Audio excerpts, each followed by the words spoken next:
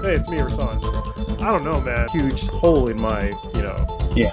understanding. My fellow Americans. Probably here. As long as whatever you're doing doesn't hurt anyone else, I don't care. Different perspective of what an interesting topic is than I would assume. This is Balanced Exchange. All right, welcome back everybody to Balanced Exchange. I'm Papa Bear, and I'm here today with Cronus, and this time we're going to talk about marriage and why I'm not married anymore or ever again.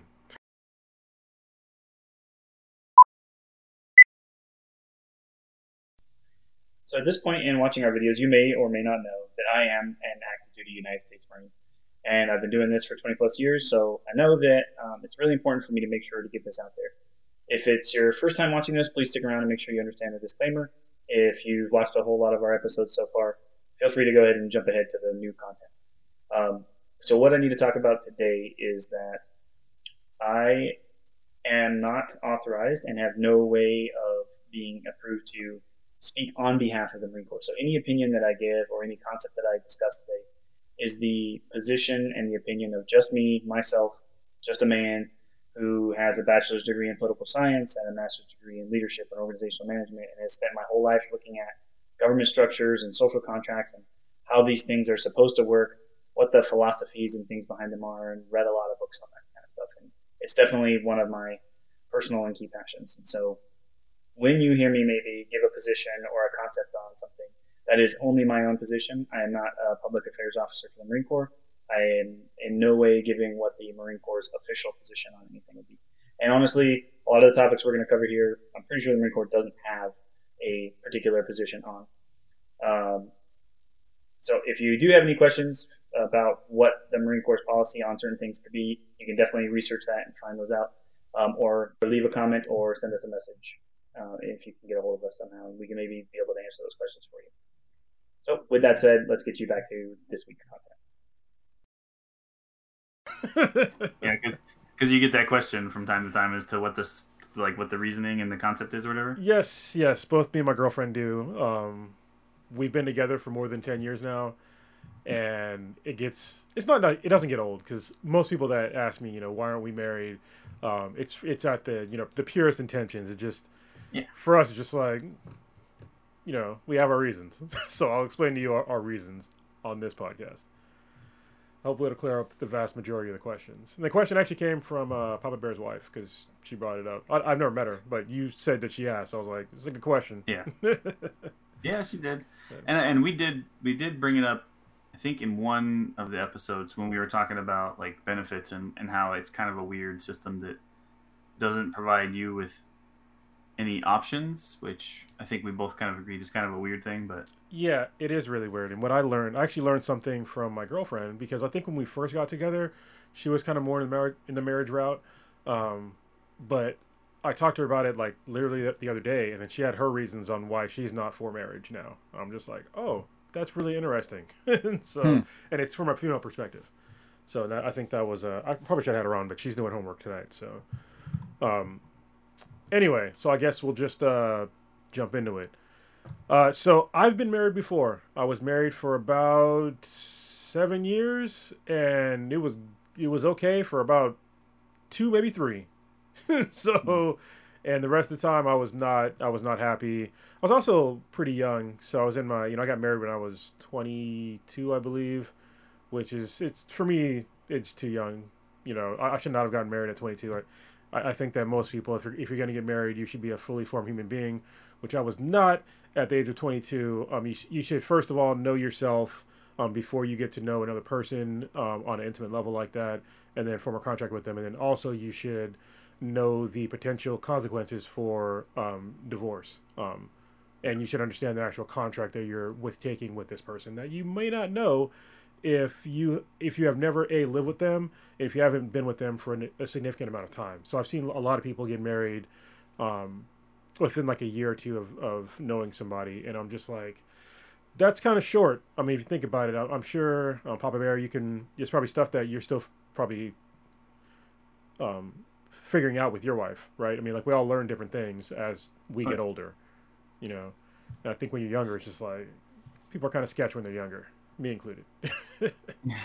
Yeah, and I think, I mean, so you're more responsible and more capable of honestly entering into it. I wrote down contract because I thought that was an important point for you to mention too. Yes. And I think, as we say, that the general concept for this podcast is a discussion over like governments and politics and social contracts, which is how it does definitely fall into this category where it's like, okay, yeah, interesting topic, and I wasn't one I would have thought we would have talked about, but totally makes sense with your unique take on it, and the fact that it still falls into the social contract concept. And so I don't know if you've heard this part yet. So Cindy, like her birthday is exactly 3 months before mine, right? So hers is on the 6th, mine is on the 6th. She is exactly 3 months older than me. We met on her birthday. I was in Pensacola, Florida. I was in school for my MLS school, and my assistant class leader was like, hey, the girl that I'm dating, it's her friend's birthday tonight. So her and a bunch of her friends are going to take her friend out who it's her birthday to celebrate or whatever. Did you want to go? And you're like, dude, single dude, and like, you guys we're going out. I don't even have to find girls. Like, girls are already going to be there. Yeah. Done. Yeah, done. Yes. Right. So we met on her birthday, and we were married before my birthday. Wow. Yeah, it's a quick turnaround. I mean, it's kind of the opposite of what you just talked about, which is working your way there. I mean, sometimes it can work. Obviously, it's working for you, and it can. Yeah, and that's what's it's interesting about it is most people they're like, that's stupid, don't do that. There's no way that's going to work, and thought that we would never be able to make it, and that almost 20 years later, it's still working, obviously. But I will say, like, for us, a big part of it, I think, is kind of our personal character and the way we look at these things and treat it a little bit differently. I think that while we were obviously like crazy, madly in love with each other as young people, would perceive that to be, I think we both had this outlook on it too, that marriage is a different thing. Like, there's love and that's important, but marriage is an agreement between two people to work, right? It's a job. Like, you're like, hey, look, I'm going to put effort into this and this thing is important to me, and you have to constantly put work into it. So I think that was kind of like, we both knew that and knew that none of those probably are perfect and won't be unless you were willing to work towards that. Yeah, that's really important, obviously. So when you hear me talk about marriage, just understand that obviously I have a biased point of view. So somebody might listen to this and be like, oh, he's just bitter. I'm not bitter per se, but I definitely am biased. I will freely admit that. So if what I say might happen to offend some people, it's my point of view. So, and statistics are on my side. So I'll also throw that in there. So we also messed up. Usually before we start getting into the weeds of things, we talk about what we're drinking. And I'm back on my bullshit. I'm drinking alcohol again. So Papa Bear, what are you drinking first of all?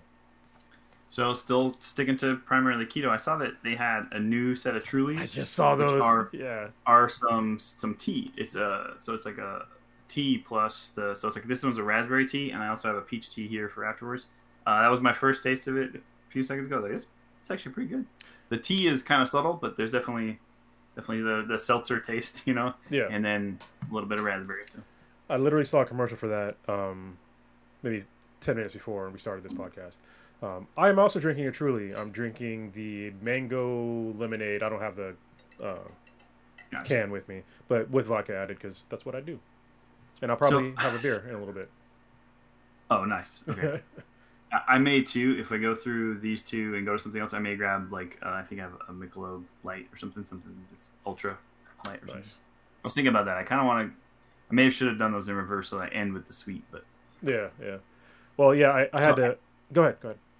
I had an idea for another startup that we should maybe do each time, because I'm realizing we're both kind of like this, and I thought it might be a good topic. Now I'm kind of putting you on the spot though. It's all good. What are we reading?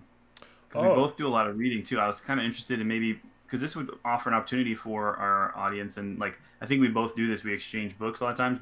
You mentioned one and I immediately downloaded, and I mentioned one, you immediately downloaded. So it's kind of an interesting dynamic that I found that I've been thinking about it this week, and I knew it was gonna be on my mind, and I'm hopefully not gonna bring it up during our actual discussion because it's not on this topic at all. Yeah. But I thought it was one you'd get a kick out of if you haven't already read it. You may have already read it because it's a topic we've kind of mentioned before. What is it? So it's called Rise of the Warrior Cop.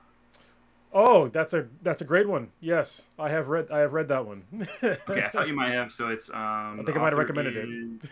is Radley Balko. I'd never heard of him before. Yeah. I've been into it, and yeah, it's definitely one I thought you would be interested in if you hadn't already read it. So Yeah, that book is about the militarization of police and Yes. how messed up it is.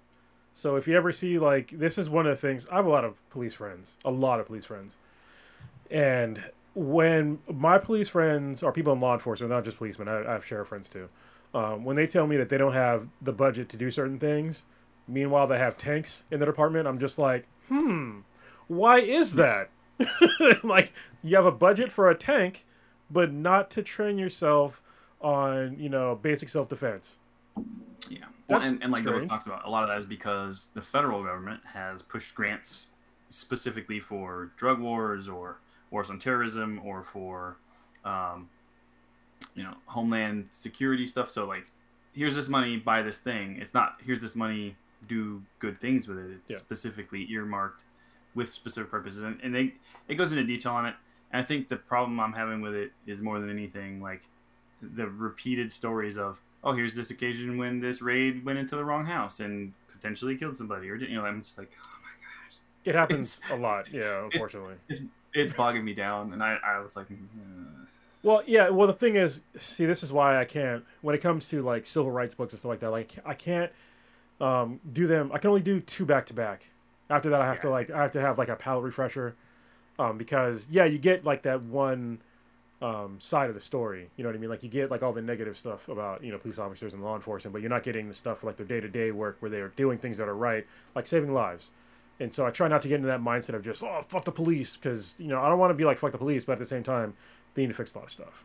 So but yeah, and I think there's a decent amount of showing where it's being done well and when it was done well, and who like chose to kind of buck this trend, and then you see positive results. There's a couple of good stories like that in there too, but maybe just not enough. And yeah, I definitely would do the same thing, which is I tend to do that anyways. I try to do like some kind of either a personal, professional, thought process development one, and then I generally just do some fantasy or some fiction or some sci-fi or something, like totally decompressed book, and then go back to like learning something. So yeah. Sorry. yeah, What do you read? no, it's good because I'll tell you about my last book, because this is what I'm talking about. How I have to like change up books. So the last book, I'm gonna say the word. I don't like the word at all, but I'm gonna say it's the name of the book. I did mention yes. Yeah. Yeah. The book is called Nigger. So I rarely use that word, but it's basically a autobiography of Dick Gregory, and it's a really good book. But because I read that one, I had to go to like my palate cleanser of like Jesus Christ. So I get like the proverbial cloud over my head with stuff like this.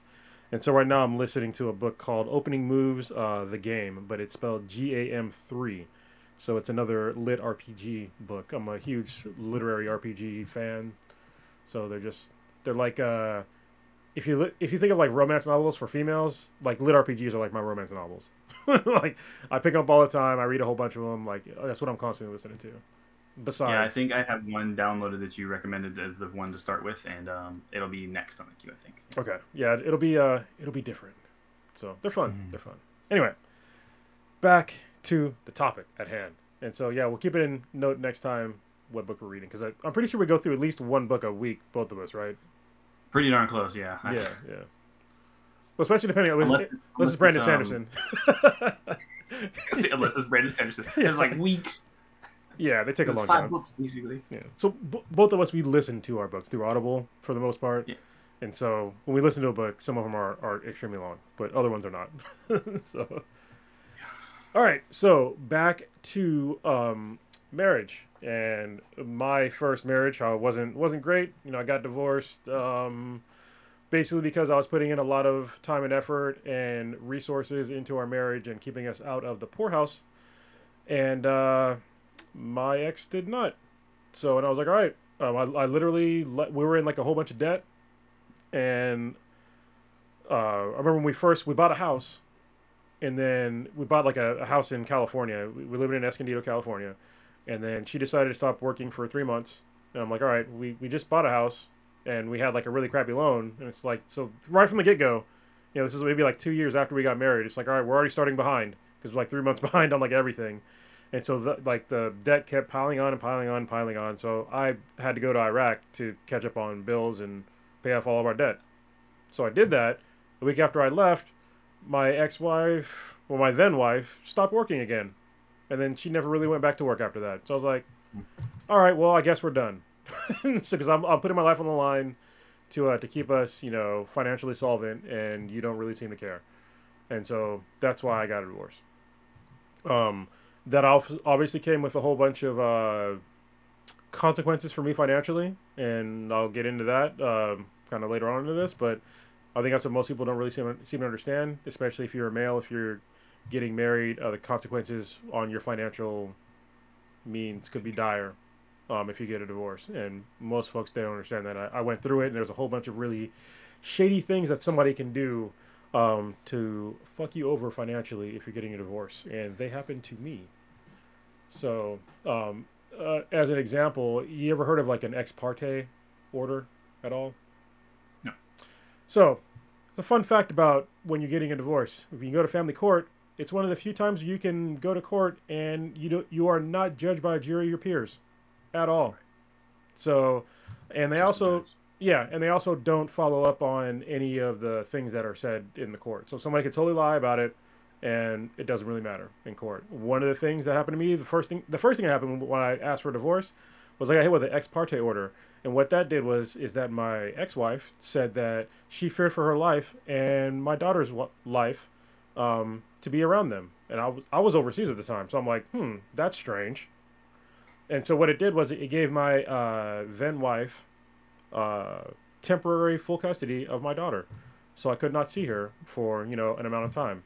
And I told them that there's literally no reason why she'd be fearing for her life. I was on my way back, like I had my schedule to come back to America, but I'm like, there's literally no need to have this. And they were just like, no, they didn't even want to hear me like talk about. They wouldn't even see my case to talk about it. So that's one of the things where somebody can, and this happens to females too, I'm sure. If it's on the reverse thing where you're making a whole much more money than your spouse, then they can do the same thing, and there's no follow-up. So that was a huge issue for me, having to deal with alimony, because when we first got our divorce thing started, all she wanted was child support, and I was like, that's fine, but I was trying to go for a joint custody. But I'm like, if you want child support, if I lose this case, it's fine. I'm going to be, I don't have a problem with financially helping out my child. Like, nobody should. A year, and she said she didn't want alimony in the beginning. Well, a year and a half after that, this is how it took me over 2 years to get divorced, because they did all these weird procedures where they could just keep pushing the date back. I literally had to fly to Michigan from California on more than one occasion, only to be told that we're not going to see your case today. Total waste of money. A year and a half after we got our divorce, she decided she wanted alimony, and I had my lawyer ask her attorney, like, why is she asking for this now? She said, because she had nothing to lose. I was like, okay. So I literally showed the judge why I could not possibly pay alimony, because I lived in California, not in Michigan. And because I made, X amount of money in California, it's not the same as living in Michigan. I have way higher cost of living here. And they didn't care. They made me pay it anyway. And so I had to pay an extra $24,000 in alimony when I did not have the means to do so. The way that I ended up having to do it was me and my girlfriend moved in together, because there was no way I could live in a house in California having to pay that much extra money on top of everything else. So those are like some examples that I have in my own personal life of the dire consequences of marriage. And people are probably thinking, well, not everybody gets divorced. You're right. Not everybody gets divorced, but the statistics for divorce are between 40 and 50% in America right now. Yeah, it's extremely high. And I think that most people that go into getting married, they don't understand that the divorce rate is so high. And it's for whatever reason. Especially if you don't have kids, it's higher. If you have kids, it's a little bit lower. But if you have kids, or if you don't have kids, it's higher than that. If you have been divorced if you've been divorced once, it compounds. So I think it's like after you get divorced once, if you get married again, your chance of divorce is, I think, 65%. If you get a third marriage, your chance of divorce is over 75%. Those are the real statistics. So is that part of your logic on? I'm sorry, I'm asking. I'm like not wanting to now. Is like, hey, as long as we don't make this a second marriage, it's not this less likely that we would separate because we wouldn't be in this position where we're now at 65% chance to get divorced. No, actually, I didn't know that. I knew it was high, but I didn't know it was as high until I started researching the numbers for the podcast. My actual reasons to not get married is because it injects the government into your relationship where the government doesn't really belong there. And what I mean by that is that, so say if when you get married, there are things that you can and can't do, and there are things that the government can control, like your taxes, for instance. Like your tax rate is set to a certain level when you get married, and depending on your income level, you could end up paying more taxes or less taxes. It depends. So it also there's a couple other things where the social contract gets kind of messed up with the government as well. When you get divorced, if you get divorced, the person that makes more money is automatically disadvantaged than the person that makes less money, and that's just automatically across the board, whether you're a man or a woman. And it should not be that way. And traditionally, this is something that I learned from my girlfriend that I had to look up, but women were, actually I sort of knew this anyway, but women were traditionally thought of as property by the U.S. government and by pretty much any government. And if you go to like the history of marriage, you can go back to biblical days where there's literally verses about women being property. So I'll let some of that sink in. What are your thoughts on the things that I've said? It's kind of condensed. So it's like the last piece there, I think obviously deserves its own discussion too. But because you got arranged marriages. Yes. You got like even the tithe piece where like the bride's father like owes the like because like you're taking her off of their hands or something, like there's a whole lot of historical things there that you owe them livestock or something like that. Tie into weird traditions. What's that? You owe them livestock.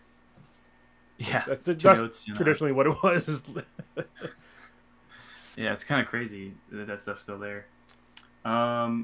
So I did take a couple of notes while you were going. So you mentioned debt and you mentioned like money, and I know that most marriages, if you go and you look up like the end in divorce, the two biggest things are money problems that are cited, or some dishonesty or mistrust or cheating or something along those lines. Yeah. So I kind of lumped debt and money together, kind of in my note. Yep. But then the other being a dishonesty kind of piece. But yeah, I think that the money thing is probably almost always. I think it would have to. That it's the more predominant one. I'd have to double check, but I'm 90% sure that that's the case. I'm pretty sure it is too. Yeah. Yeah.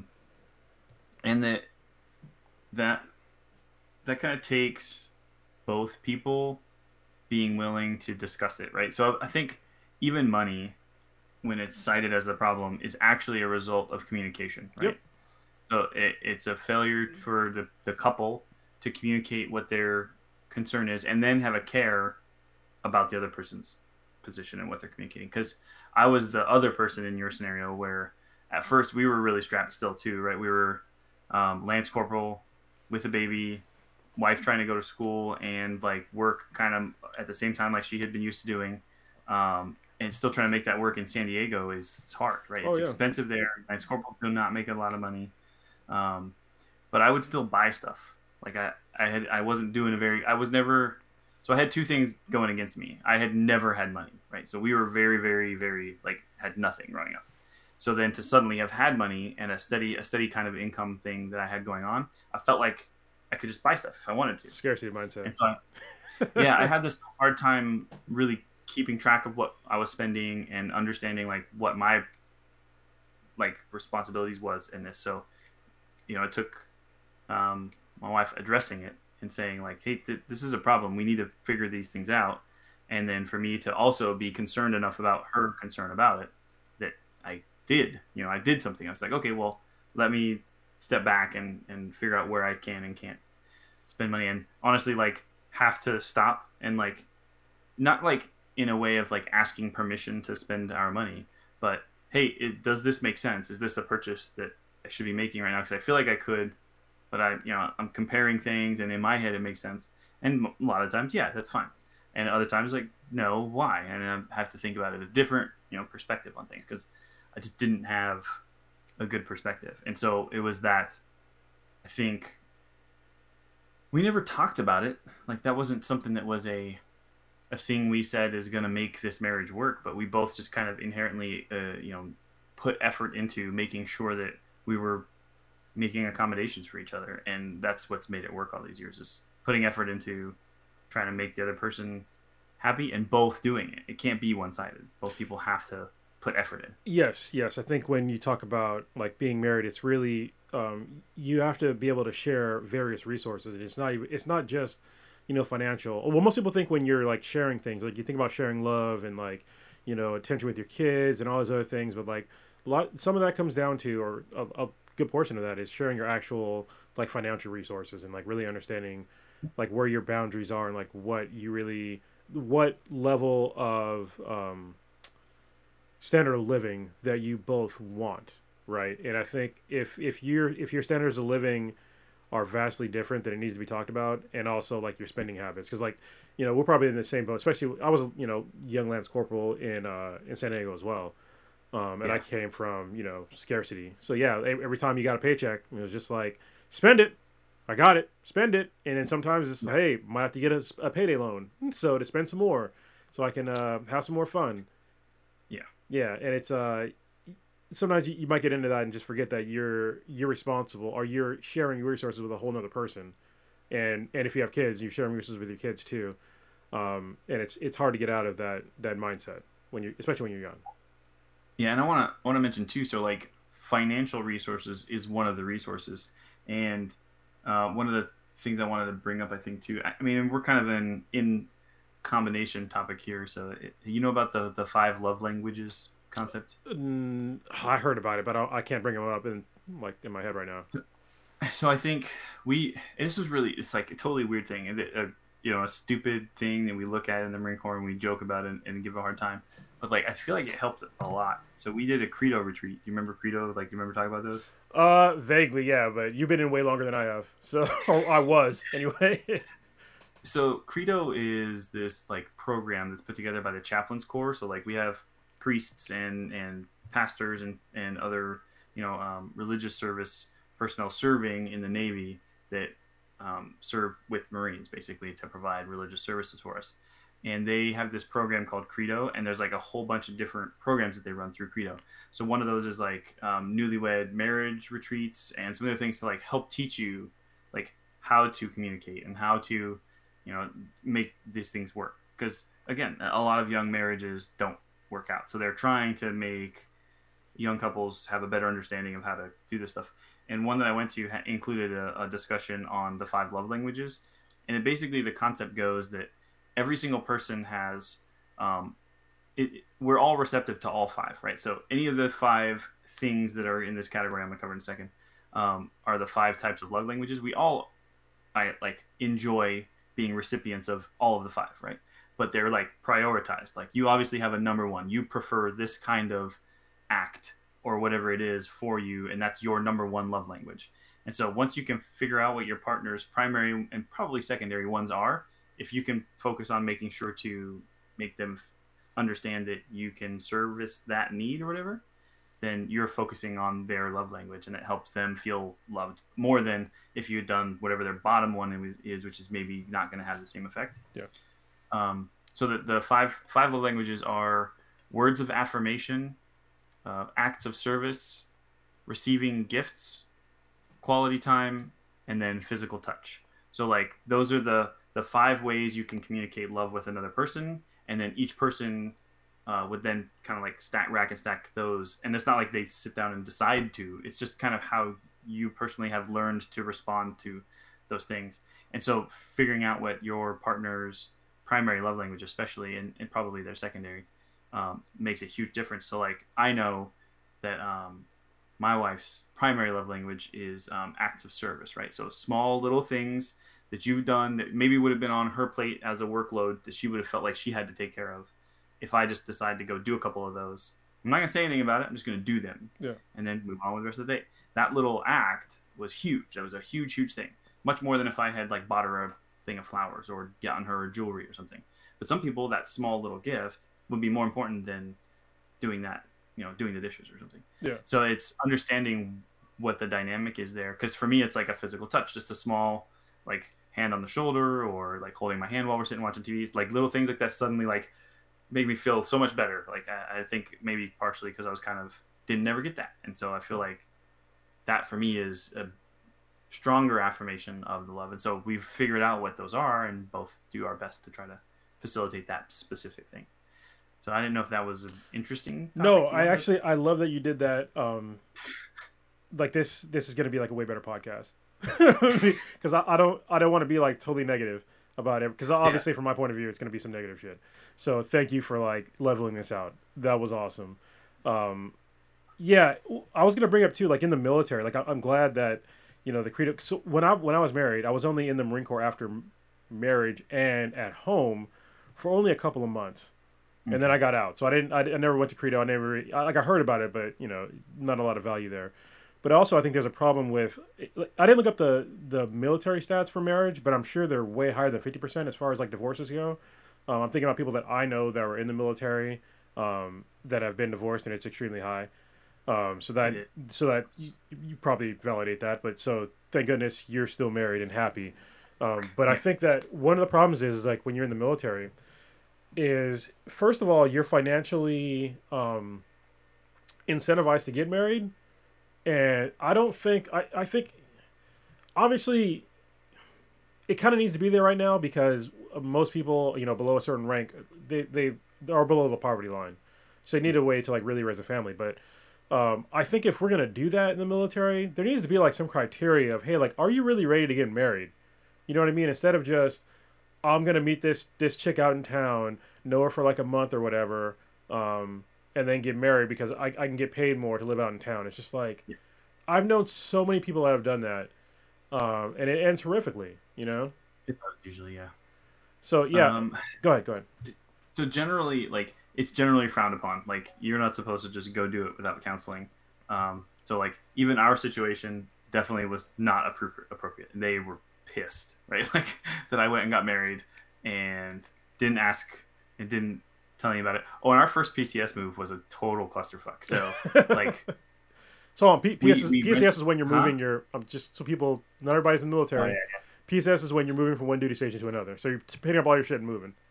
Yeah, permanent change of station. So we were in Pensacola, Florida. We got married. She's from Gulf Coast, Alabama area, not far down the road, right? And so we decided we were going to do a Diddy move, which is a do-it-yourself. They call it something else now. You have the option to just like, hey, you can move all your own stuff. And generally people tell you can make a whole lot of extra money if you do it that way. Only if you don't totally screw it up. So, with that, brand new Lance Corporal with no idea what the hell he was doing, I screwed that all over the place. So we rented a U-Haul in Pensacola, Florida, loaded up our tiny little crap apartment, which didn't fill a quarter of this U-Haul because I picked the wrong U-Haul and got the hugest one possible and only filled up this tiny little amount, which meant totally wasted money there too. And right? It's bad when you actually move it because like everything moves around because it's a bigger... Yeah. So, and we're towing a car, so we towed the car behind it, put our dog in the car. So we're driving from Pensacola, Florida to San Diego, California. Jesus. So they plot out the miles, tell us how much it should cost. While we're driving across, which Texas takes 4 days to cross, which is ridiculous. No one likes Texas, but we get to like most of the way over here, and we're like, hey, it's not far to the Grand Canyon. So we decided to divert just to check out the Grand Canyon. We've never seen it. We're over to check out the Grand Canyon in December, and the only pictures I've ever seen in the Grand Canyon were a desert. Oh, it's covered in snow. Like, it is deep snow. We get stuck up there at the Grand Canyon in a U-Haul with a tow trailer in the snow, stuck in the snow. So I'm at the Grand Canyon. We get to see the Grand Canyon. I mean, we're stuck. So I'm like, well, let's go look at the Grand Canyon. We get to see it. I realize there's a stables right there. So I go talk to the people at the stables because I did a lot of horse stuff when I was growing up. So, like, they help us get unstuck. So then we drive and go, like, stay at a hotel and park the U-Haul, drop it off. So the plan has always been, and I talked to the U-Haul place in San Diego, I'm going to leave the U-Haul here at your U-Haul place. Take the trailer off, take my car. We're going to drive to Washington, I'm going to come back, and then we'll unload the U-Haul at the apartment. And so that's fine. That was a part of the plan. I had expected to pay that. So it wasn't until we got back from leave and like they checked the mileage and everything, like, you went way over what your estimated mileage was because we went to the Grand Canyon. Yeah, that's what I was thinking. Yeah. I had to pay all this extra. Yeah, definitely did not make money. But the biggest thing was I go and I finally check in after taking all the leave that I've done. And my staff sergeant, brand new Lance Corporal, right? Staff sergeant's like, hey, let's get you over to housing so you can check into the housing office and get on base housing. I was like, I already have an apartment. What are you talking about? Like, I'd already signed a lease. We already moved all our stuff in. He's like, you are not supposed to do that. That is not okay. Yeah, you're supposed to go to housing. They're supposed to get you a house. I was like, look, I'm sorry. I've always just done everything myself. I've never had the system take care of things for me. So I did not know that was a thing. No one ever told me I have to come here and check in first and not get an apartment. No one told me that.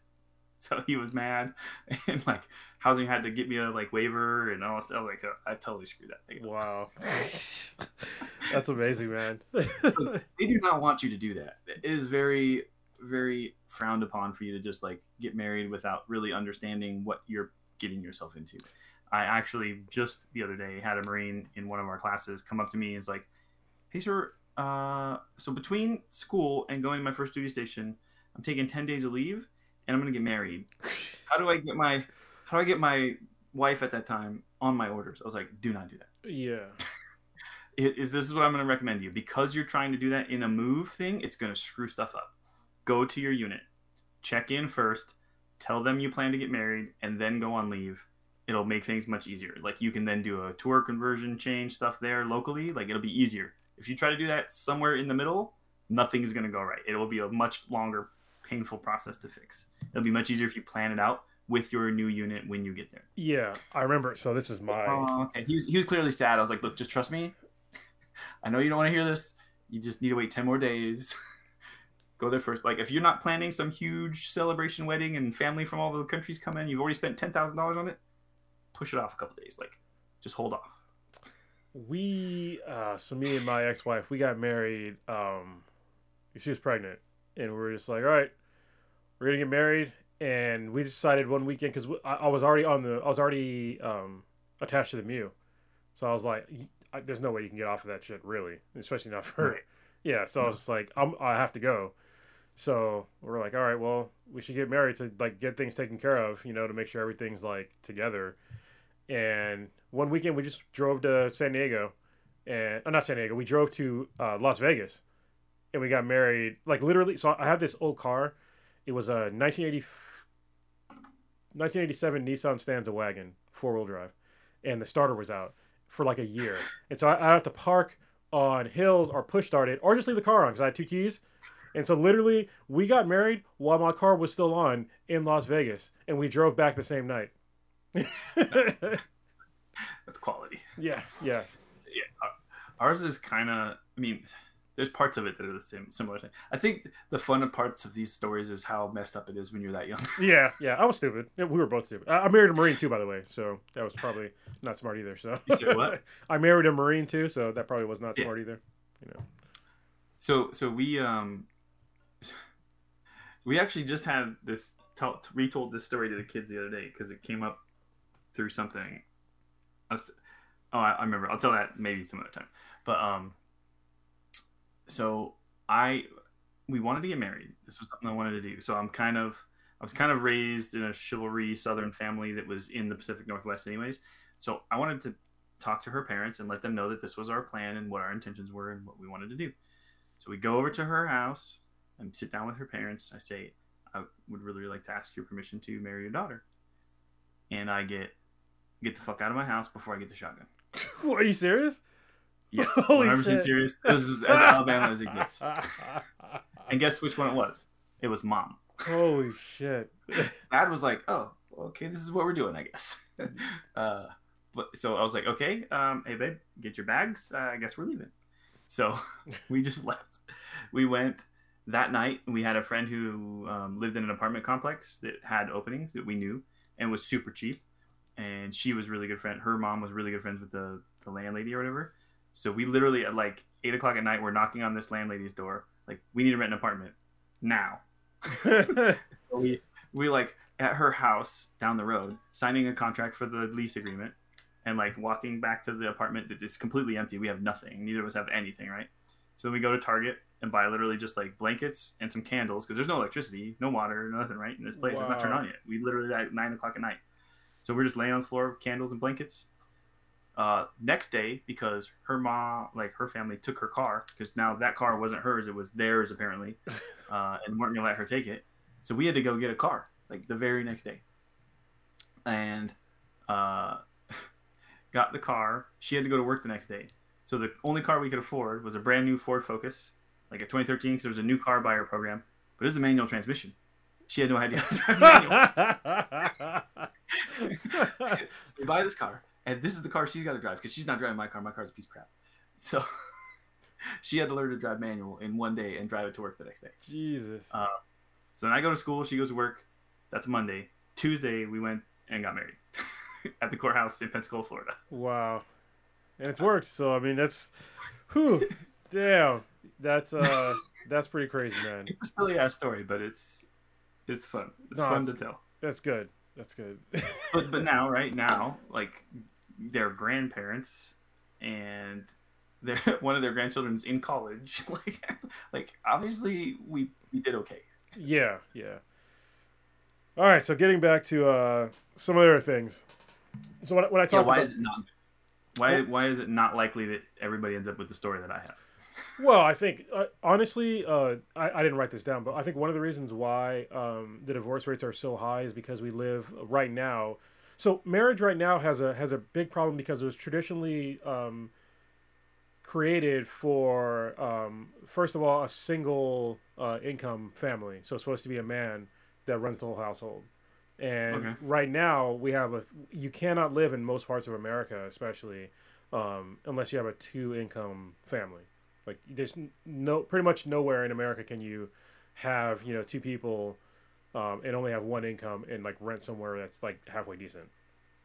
So I'd say there's no way we can do that and then still live what we consider to be an American lifestyle. Yes, exactly. So I think that's one of the main issues with. So it forces, it puts a strain. And don't get me wrong, I'm going to say these things, but I am all for women's rights. I'm not trying to disparage women at all. I'm not trying to disparage any, men that are for traditional marriage and all, not traditional marriage. When I say that, Jesus Christ, because those people are usually against gay marriage. So let me, people that are just, that want to go back to like the good old times of when it's like 1 income.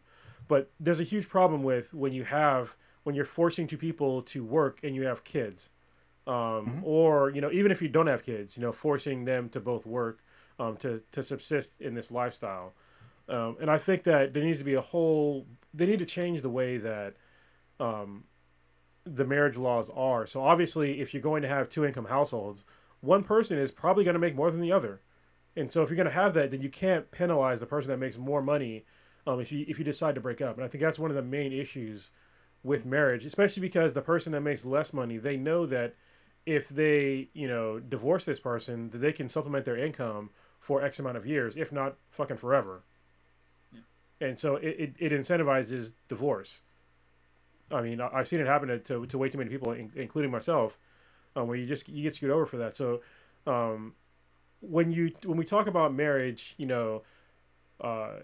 only in the past, maybe 30 years, maybe 40 years, has it been the way that it is right now. The vast majority of marriages has been the man is the man of the house. He runs the show on 1 income, and the woman is subservient to him, and the woman is basically property.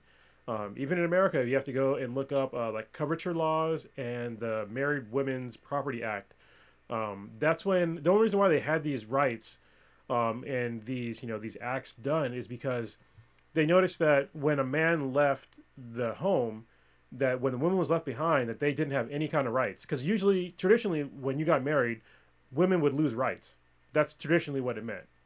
So it's only recently that they have the same amount of rights as men do.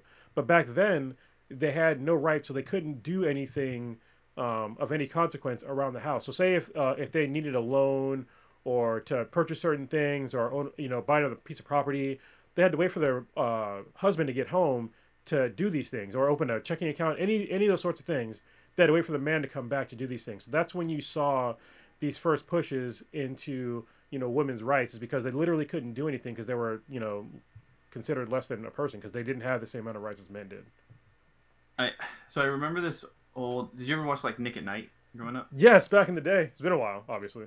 Yeah. So like, I'm remembering this old I Love Lucy episode where, a vacuum salesman comes to the house to try to sell her a vacuum. And so and I remember that the situation is he's there as a salesman to convince the housewife to want to purchase it, and then has to wait until the husband gets home to actually make the purchase. Yep. So then Ricky gets home. Like I'm remembering this exact example in a show like I Love Lucy, which clearly depicts pretty accurately a lot of the stuff going on there between that and Dick Van Dyke Show, which I've only started looking back into because of WandaVision. But, yeah. So I'm remembering that episode specifically for some reason, and that weird situation where it's and I didn't get it because I actually, to supplement our income because we were so strapped in San Diego, I was selling Kirby vacuums in San Diego. Wow. And I thought when I was learning to sell them, I'm like, wait, I remember this thing, and that's old stuff. I was like, huh, that's a good point. But for some reason it just dawned on me as you described this, and I went ahead and looked it up and read some about the Married Women's Property Act, and it made me think of that for some reason. I was like, oh yeah, that probably was an example of that exact situation, saying I'm going to convince you so that you will convince him when he gets home. Yep. Because I can't even technically sell this to you. Yeah, and that's where my girlfriend, she was just like, that's one of the reasons why now she's not for marriage, because to her it's it really represents a really misogynistic way of a relationship of being subservient to a man. And I think that I think it's wrong too. Women aren't property, and obviously they're not property now still, but there's still a lot of hang-ups from that today, that we're still dealing with. And I think most people, they don't really, because when you talk about I Love Lucy, that wasn't that long ago. You know what I mean? Not at all. Yeah. So yeah, which like I said, it's still carrying over into today. And when you see, and especially when you look at, it works both ways against men and women. Because if you look at a woman that makes a lot of money and the man doesn't, most people in society, they look down on the man for not making enough money.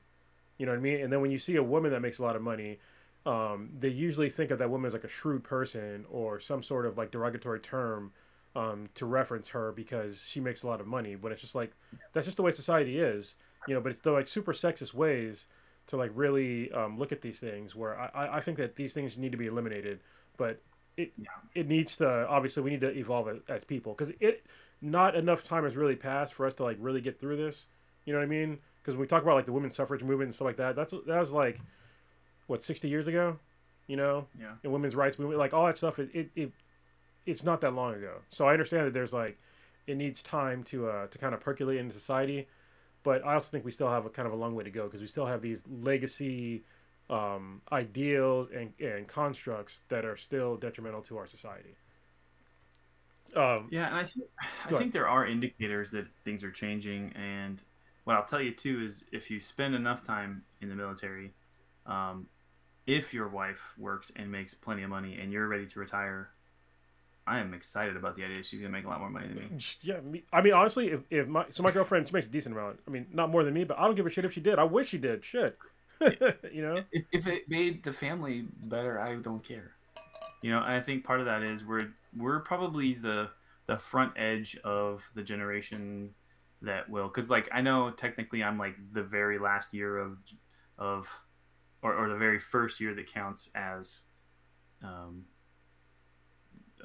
millennials or whatever, but I also think that probably is a key indicator too, that we're probably the very first of a certain age that are going to be receptive to these concepts and start seeing that and wanting to agree that that's a good thing. Yeah because we don't have as many. Well, I'm not. I mean, I'm a Gen Xer. I'm just a little bit older than you. Yeah, because you're a year or two older than me. Yeah, it's fucking weird.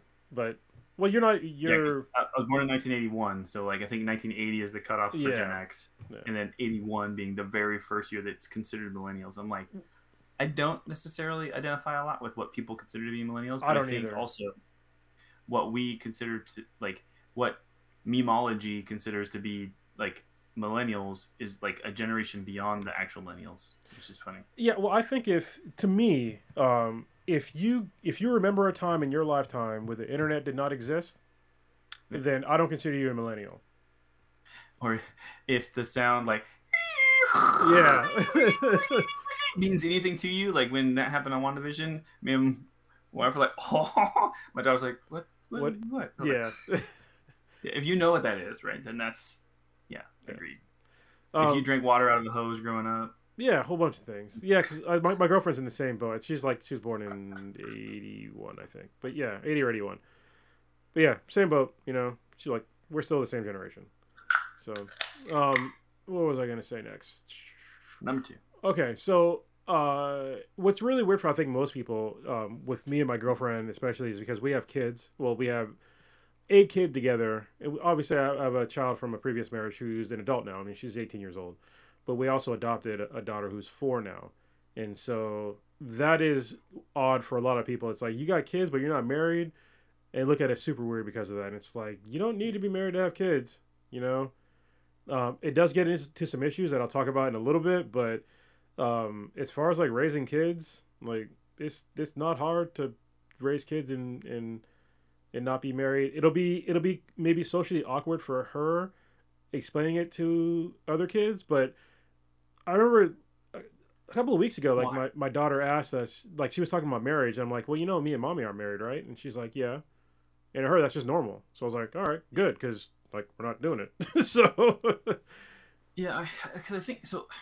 I don't think it would until much later. Like so, right now, as old as she is, the only description she'll ever use for her friends for you all is mommy and daddy. It's never going to be anything other than that. Yeah. And until much later would it ever, like probably middle school, maybe at the earliest, in high school, most likely, would it start becoming a thing where it's like, well, it's this weird situation because they'll have real conversations instead of the, stuff between what they're actually interested in. They're going to talk about their life externally at that point.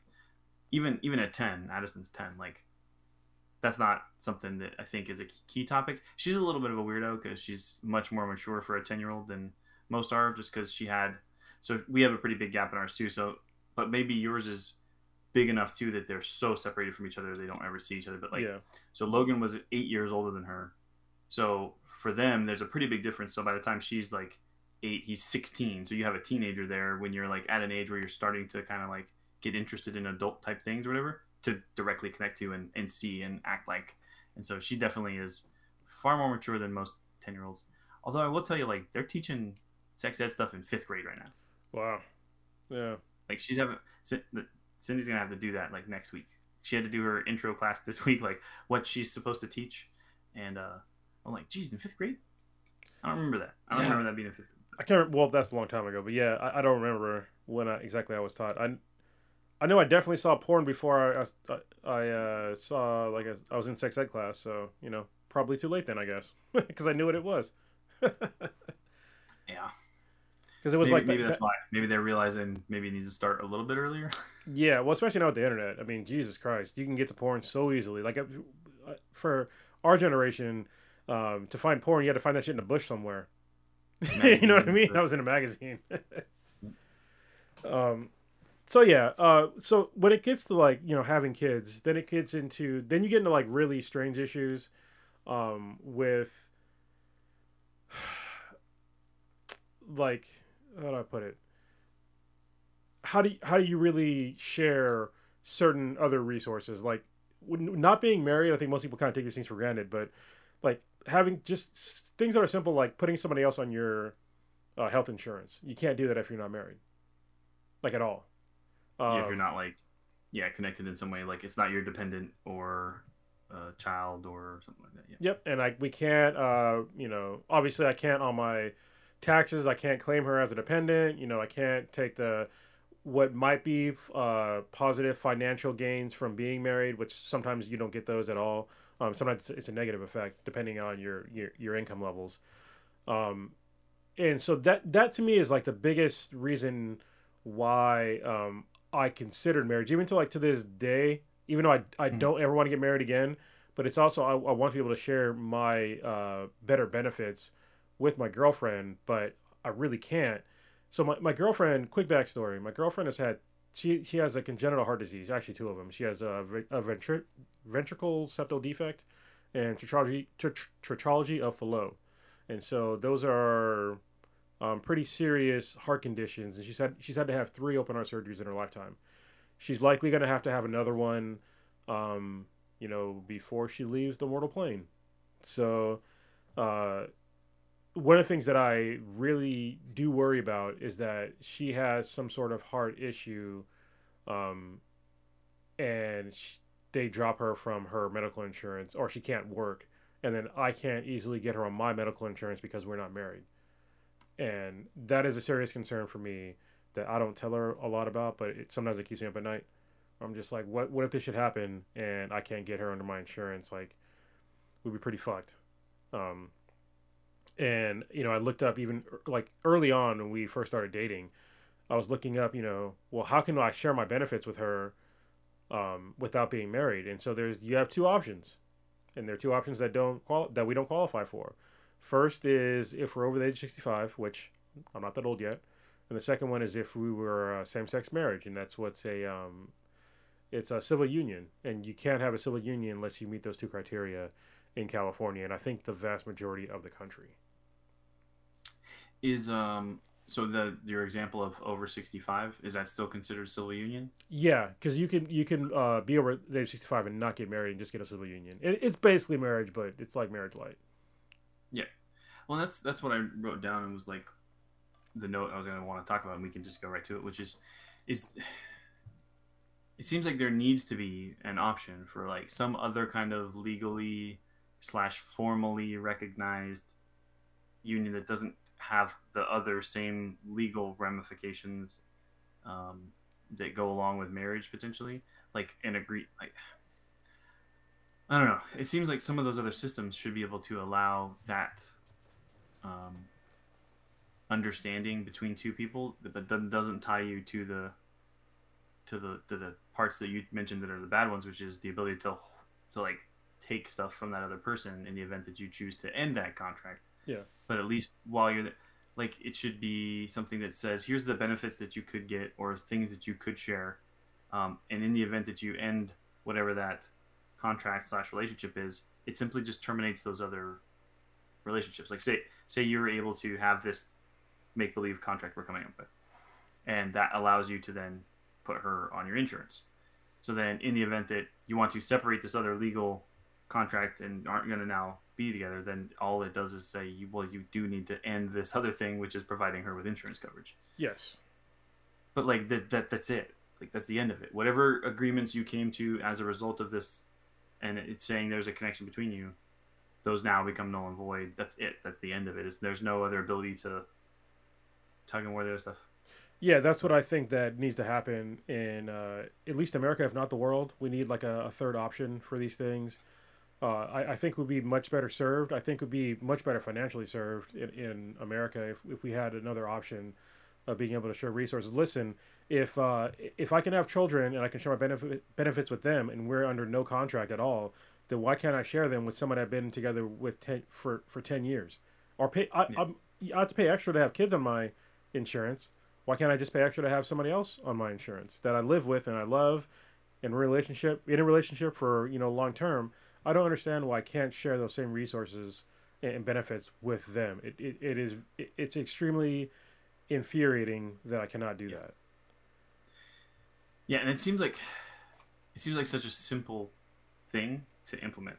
Like, I can't see that not being something that could be put together. So here's what I would propose is that anyone can write a bill and then get it routed through, whatever. So we could do that within the state to help you. Like, honestly, like, write the bill, like, look up what the formats are, write the bill, get the thing routed through. We just have to figure out who, because I don't know the representative for this area.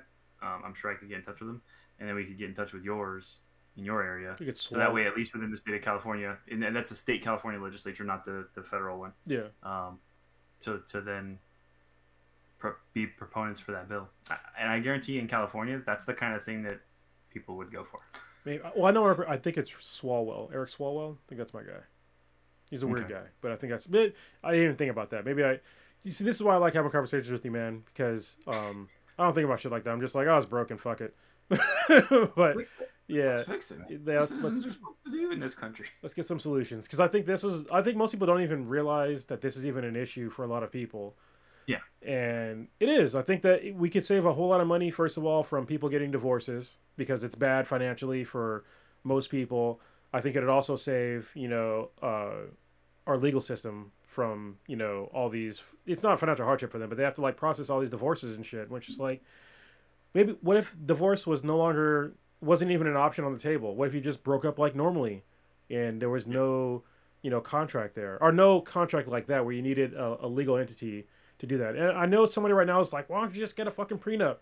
All right, listen, prenups are not ironclad. I know there's been plenty of stories of millionaires that have gotten prenups and gotten divorces, and somehow their, exes got their stuff anyway. So they're not ironclad. In the end, like you said, that divorce court is just you two standing in front of a judge. Yep, and the judge. It's up to that judge. Yep, it's up to the and judge. They can say prenup, meh. Yeah, and it happens a lot more than people think that it happens. And what I think maybe a lot of people who never had a prenup don't know is that it's very specific, right? So you're going to list out all of your assets at the moment in which you conduct the prenuptial agreement. So anything that changes after that also changes parts of that agreement too. So whatever the resources were at that point is what the prenup is based on. So anything that changes after that is not relevant to the prenuptial agreement, and that's a lot of times how they get tossed. And it's like, well, that's not where you are now, so this isn't really relevant. Yeah. You shouldn't be forced to like constantly update that thing. Like it seems incredibly silly to me. Which is why, like if we said that, and I would almost say it's just a second option, but maybe it does need to be a third, because you mentioned that same-sex marriage is basically still civil union, and there's this 65 and over civil union thing, which I don't know why that would need to be different. But like basically, the civil union becomes the secondary one, which is not. There aren't the same obligations that we currently have with marriage, but you still could have some of the benefits. It's very similar to marriage. I don't understand what the incentive would be to get married. Like, why would you choose marriage over the civil union example we gave, which is you still could enter into contracts together. So here's a question for you. If you went to apply for a car loan right now, can you both sign for it? No. Well, yeah, I can co-sign, but I can co-sign for anybody. Okay. I can co-sign for you, if you wanted me to co-sign. Maybe. But this is what's weird, is that when it came to buying a home, though, I was told, because she had a lower, well, I guess that's what happened in marriage, too. So the house that I'm paying on, I don't own it, even though it's home ownership is a stupid way to say it, but it's only me on the title right now. Because at the time when we bought it, she had a lower credit score. They're like, well, we'll just use yours. I'm like, okay, fine. But I think if we were married, they probably wouldn't have done that. Because I remember before, when I was married before, we bought a house and they didn't ask me that at all. So, but now I have to go back and like get her on the title of the house, which is kind of a pain in the ass. And it's also like, even with the adoption of our daughter, it's being a pain because, so our daughter's been, the finalization of our adoption happened like 2 years ago. And we've had custody of her since the day she was born. Like literally we held her into custody of her the day she was born. But we still don't have her social security number or her birth certificate, because people in Texas, not people in Texas, the people that are in charge of vital statistics and the Health and Human Services in Texas, they're kind of stupid, because they've rejected our applications to get these things in multiple ways. And one of them was because when my girlfriend put down her name, they rejected it because it said, we don't put down your maiden name, but that is her name. Like, she doesn't have the same last name as me. We're not married. And so we hit, like, it's like little things like that are super fucking annoying, about not being married, but having a family and being together for a long time, being in a binding relationship. So, and it's also incredibly insulting. So yeah, there's this presumption, right, that things change on it. So it happens. It's not the same thing. It's not the same thing, but I'm going to tell you another little story. So, like, my last name is not my dad's last name. I have my mom's last name, which is not normal, right? So that's one of those things that becomes weird when people are like, put your mother's name down, and I write it down, and they're like, oh, no, not maiden name. I was like, no, that's her name, and she never changed her name, and I took both kids ended up with her name, not my dad's name. So they're like, Yeah. like that. Yes, for one, he was never there, so why should we have his name? Actually, we hit that too. Yeah. We hit that too with trying to get our daughter's birth certificate and social security number. Another one was that why didn't you put the father down on the birth certificate? I'm like, well, because the guy wasn't there, and it wasn't supposed to be on the birth certificate. So, because he didn't. So what happens is like when you adopt somebody, like the way we did the open adoption, they reach out to the father, but if they don't reach back, if they just decline everything, then they don't put his name on the birth certificate. So there's no father on there. So, but people they get really rigid into these ideals of like way things are supposed to be, but that's not the way that everybody lives their life, you know. And I could see that in Texas too. I Yeah. can see that in Texas. Like there's an expectation that things are this way. Yeah. So it's funny, I got lazy this year. So, well, you're not a civilian, but so when in civilian life, if you work for a corporation, every year you have to like re-up your fucking benefits, right? Mm-hmm. But usually I'm kind of lazy. I'm just like, well, whatever. You know, I wrote, usually they give me the right one anyway. I have this pretty cool PPO, but I have a bunch of other benefits along with that. And so this year I forgot to actually re-up it, but they gave me everything I wanted anyway. The shit that I had like last time around. And then I looked down at the bottom of my benefits and it was like, oh, I have legal insurance. I totally forgot about this. I got it because I was going through like a lot of legal troubles because of the divorce. Like when I first started 10 years ago with the company I'm with now. I totally forgot about it, and we've been struggling. We've literally been struggling for 4 years with my daughter trying to get all this stuff with the state of Texas, and we've had we reapplied like 3 times, and I was like, you've had this legal insurance to help you out. You're I'm like, dang it! legal insurance, you stupid motherfucker. So I finally reached out to a dude in Texas, an attorney, and I sent him a message, like last week, and I was like sitting there, like the next day, I'm like, this guy didn't message me back yet, and I'm like, oh shit. Texas is half frozen right now, or it's almost all frozen right now. Like I'm like, all right, I'll give this guy some time, and then like guy messaged me back like literally like 30 minutes before the podcast, and he's like, sorry for the delay. We've had inclement weather here. Call me back tomorrow. I'm gonna call him tomorrow, but like, hey man, it's okay. We can reach back another day. I understand that Texas is frozen, so it's a very subtle way to say it. Yeah. I understand you go do some shit. Friends... Oh, go ahead. What? No. Go ahead. I had some friends post So the two big things of this, most people in Texas aren't used to that level of cold weather. No. And then it's causing huge power outages at the same time.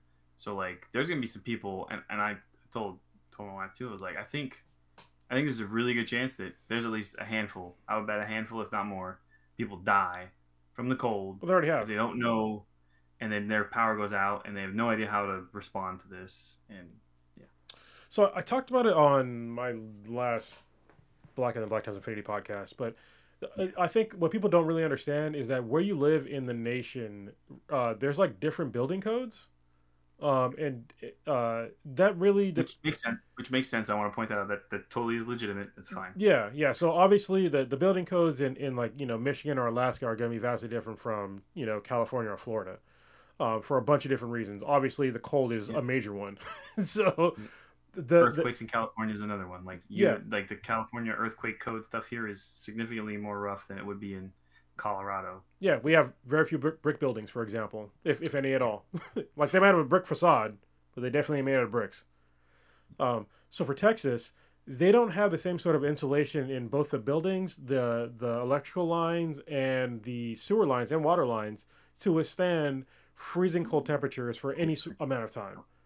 Yeah. But the problem is that their governments had warnings about this more than 10 years ago, but they did nothing about it. So I was actually there for like the last freeze over in Texas. It was like, I think it was like 2007 or some shit like that. I flew out because I was working for Dell and EMC at the time, and it was on my way to like onto some gig.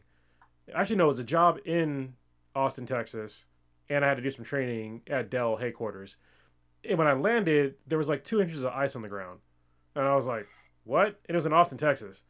And so they had a warning back then on like, hey, it can freeze here. And people in Texas will tell you, sometimes it freezes here. But their local governments decided to not invest in infrastructure to really safeguard them from this. Like, perfect example, like their governor was saying how, well, their wind turbines stopped working because green energy doesn't work. I'm like, okay, first of all, my dude, they have wind turbines in Antarctica. So you can't sit there and say that our wind turbines froze because green power doesn't work.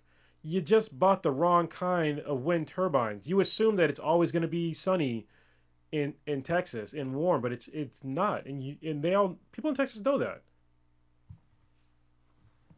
Yeah, so it's like, I don't know. So we spent the last 7 years in Okinawa, Japan, and so when I look at building codes in like Gulf Coast, like cities, like so Pensacola, New Orleans, like things that they do, I don't get it because Okinawa, Japan gets hit by really, really hard, super crazy typhoons, which is the same thing as the hurricanes, just Other side of the hemisphere. yeah, For some other reason, it's a ocean. different name. Yeah. Yeah. But like we would get slammed by crazy tough like typhoons, and nothing breaks, no buildings fall down, no one dies. Like water gets in some stuff, cars might flip over. We had some cool videos of like cars in a parking lot all sliding like up against each other against something like, well, you can't do anything about that, but none of the buildings ever have problems. Yeah. But then you see like every building flattened because they're all just made out of twigs in an area gets hit by hurricanes. Why aren't you building out of concrete and rebar and like reinforced buildings that would stand up? And I'll tell you why. It's because of insurance, right? Yeah. So we have systems built so that if your house gets knocked down, you draw your insurance and you pay for a new one. But the insurance companies are still making a crap load of money. So we all think the gratification kind of concept is I can just get a new house, but instead you could have a really good house that won't fall down in a hurricane. I don't know. It baffles me. I'm like, why don't we build better down there? Well, I think it's because in America we are not. We don't think that infrastructure investment is sexy. I think that's the thing. Is that I think that people need to. Yeah, people need to like they need to worry. Like literally the other day, I was like reading local government stuff for. I live in the city of Hayward, and they were doing like this. They were laying out the whole Hayward this whole infrastructure overhaul for like this one corridor on Mission. And I was like, oh, this is really cool. Like they're gonna put in, all these new bike lanes. They're gonna put in these new lights, all this stuff. I thought it was awesome. I'm like reading this. I'm trying to pay more attention to like local governments. I'm like, this is awesome. They're doing this. And I look on Facebook. It's got like one like, and I'm like really? Like this is something that's gonna directly affect your life, especially if you live in the city of Hayward. And like nobody cares. Like they don't. I think that the problem is with Americans. They don't care about the infrastructure. Like at all, but it's like these are things, but then they'll also complain about slow internet. It's like, motherfucker, if you cared about your infrastructure, like you would get faster internet, Yeah. Instead, we need to launch thousands of satellites. Yeah, and that was the other thing. They were putting in extra tubage for future high speed fiber internet. I'm like, that's awesome, but nobody cares because you have to read a little bit. Now, I will say I made a face there, but I absolutely love Starlink, and I'm a super huge proponent. Like, love it. I can't wait for that stuff to be completely active. Well, it's just I understand. Well, traditional like satellite internet sucked because I remember when I was in Iraq, it was garbage. Oh. Yeah, and I had to pay a whole bunch of money. And that's my job. Like, that's what I provide. Yeah. I know I provide a crap service. It's okay. Yeah, it's not your fault. It's not your fault. It's the best you can do. So that's why I'm 100% on board with Starlink. I'm pushing for DoD involvement, and it's gonna be game changer. So yeah, I did write down something though, just so you know. I wrote infrastructure investment is sexy as one of the T-shirt ideas for us to have going forward. It really is. I think it's awesome. Because it's not, most people don't think it is, and this is definitely not your average discussion type podcast. So no, actually, talk about some different stuff. You could probably do a whole podcast on this, but it's like everybody talks about failing infrastructure and stuff like that. But then we also will complain about rising taxes. But it's just like. So I will say, like, and this is the thing I say to anybody who asks me if I'm going to retire and stay here, because we're in California right now, is that like I can't stand being in California where I'm paying the taxes that I'm paying, and driving on the 62.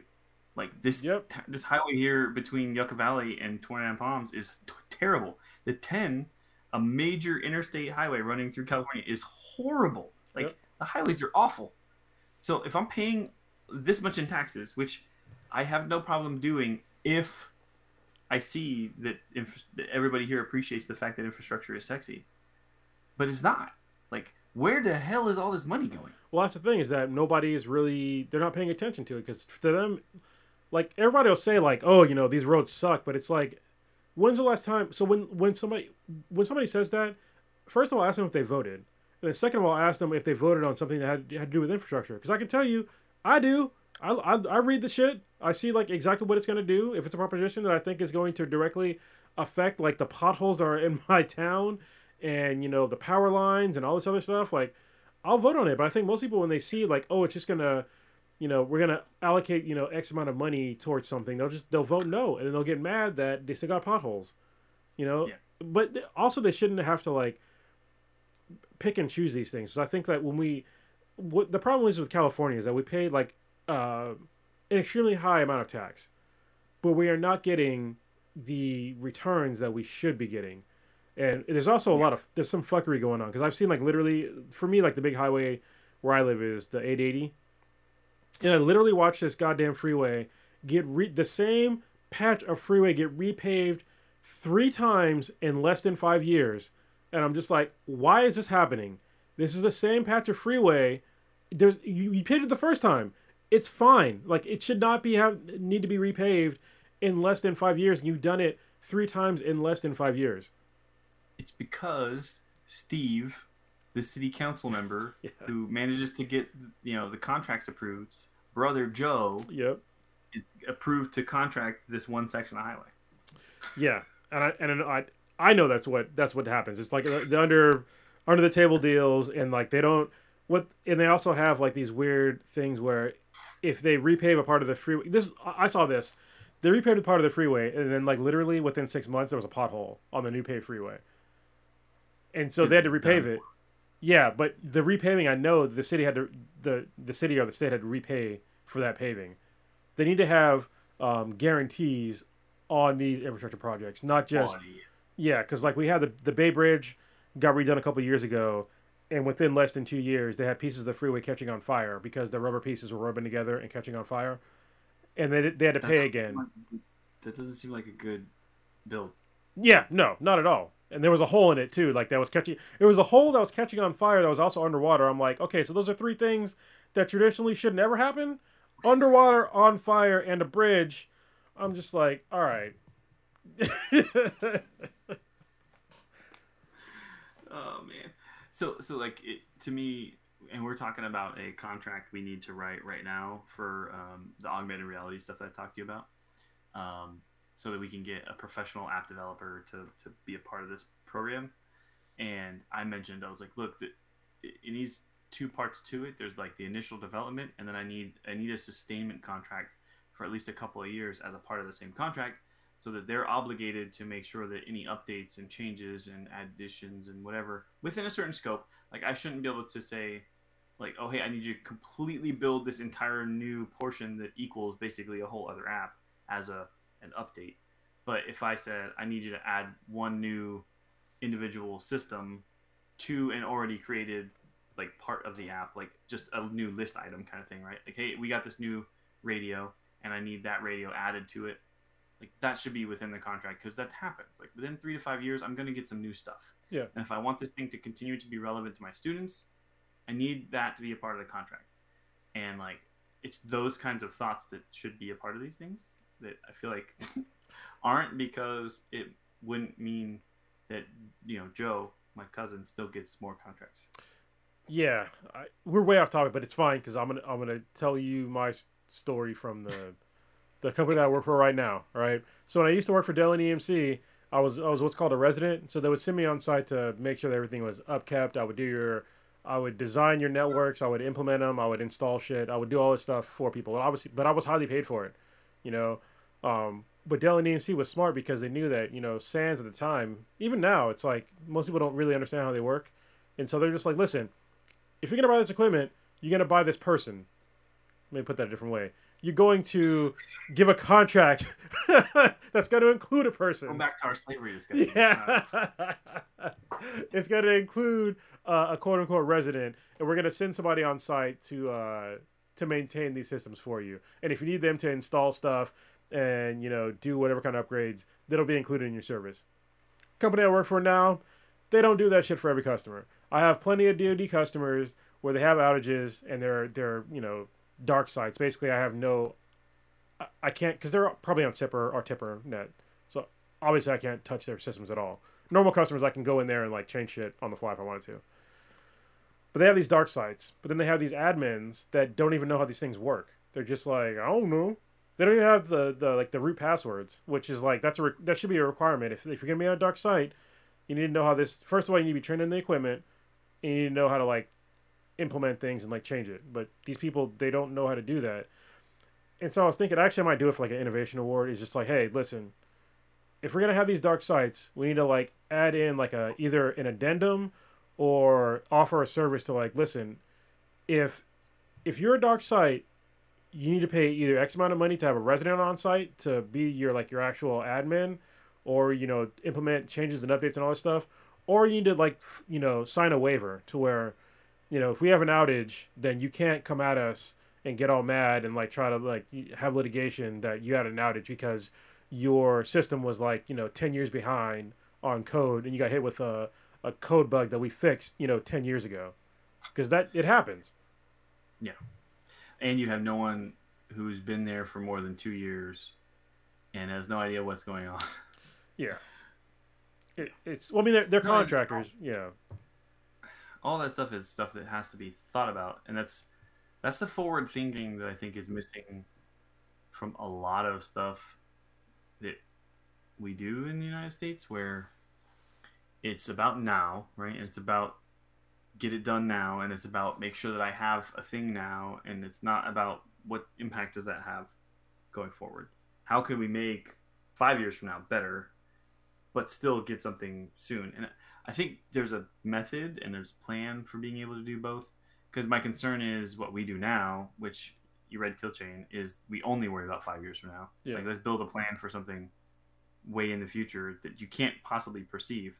What we need is a perception of something that I want to get within a year that can facilitate things and has a plan to be able to expand and meet in needs of 5 years out. But anyways, sorry, way off topic. No, it's all good. Let's wrap it back around. I think when it comes to marriage, I think that a lot of people would be better served on long-term thinking with marriage and not just right now.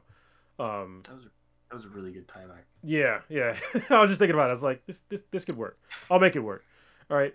I think that a lot of time when people get married, it's like you're in the heat of passion, and you have all these like super intense feelings about things. But a lot of people, they don't think about like, what is this other person going to be like 10, 20, 30, 40 years from now? Am I going to change as a person with them? Am I willing to sacrifice part of my life to make them happy? Is the other person, conversely, willing to sacrifice part of their life to make me happy? And I think that not enough people have that sort of thinking at all in their life. And when it comes to like raising children, like, are you on the same page with raising children? And I think that's another contention with some people, is like, how are you going to raise your kids? Me and my girlfriend, we talked about adoption for a long time, like many years. And some of it, I mean, it was uncomfortable because I remember. So for her, obviously, I already had a child, and so I've already partially raised a child at the time. So I knew like of all these pitfalls that can happen with children. And we were sitting down, one day, and she was like, I want to adopt now, as soon as possible. And I sat down and I was like, hey, listen, like, I know you want to have a kid, we want to adopt, but what if the kid that we adopt doesn't recognize you as their parent? Like, what would you think? How'd that make you feel? And she started crying, and I'm like, I felt bad, but it's just like, to me, that's like a legit possibility. Like, what if this person that we raised never acknowledge us as parents, and they don't call us mommy and daddy, and they just want to go back with their birth parent? Like, how would that make you feel? So those are like serious issues. That's like just an example of like serious issues that people need to talk about before you get married. Yeah, and I wrote down just now as you started talking through like this initial part of this topic too, that like obviously Cindy and I were very lucky, right? That we had compatibility on our ability, our perspective on the effort part of it, because you can fix the other parts as long as you're both willing to, right? Because I guarantee, if we think back on it, if we talked about it right now, I guarantee we both agree that it was very much a like emotional driven teenager, because I think that was her 20th birthday and I wasn't 20 yet, right? So I mean, like, it was 100% emotion and passion and the other things driven, but we were lucky in the fact that we were both kind of had the same mindset on marriage and relationships and family and things, where it's about effort and work and making sure that you provide a safe space for your kids. We both had pretty rough / abusive kind of childhoods, so that is a thing that we both agreed on, is making sure that we didn't have that for our kids. Like, it was a protected space. But we also know there are things that as young people trying to raise a child, we could have done better for Logan to make him a more prepared adult now, because there are things we see in him, which I'm sure all parents feel as a now adult that he's not. We've worked to try to fix for Addison. Like, maybe we need to let her figure these things out, and then we'll help her with these things. And this is the amount that we get involved, and this is the amount we say, hey, figure that out, because eventually you're going to have to learn to operate without us there.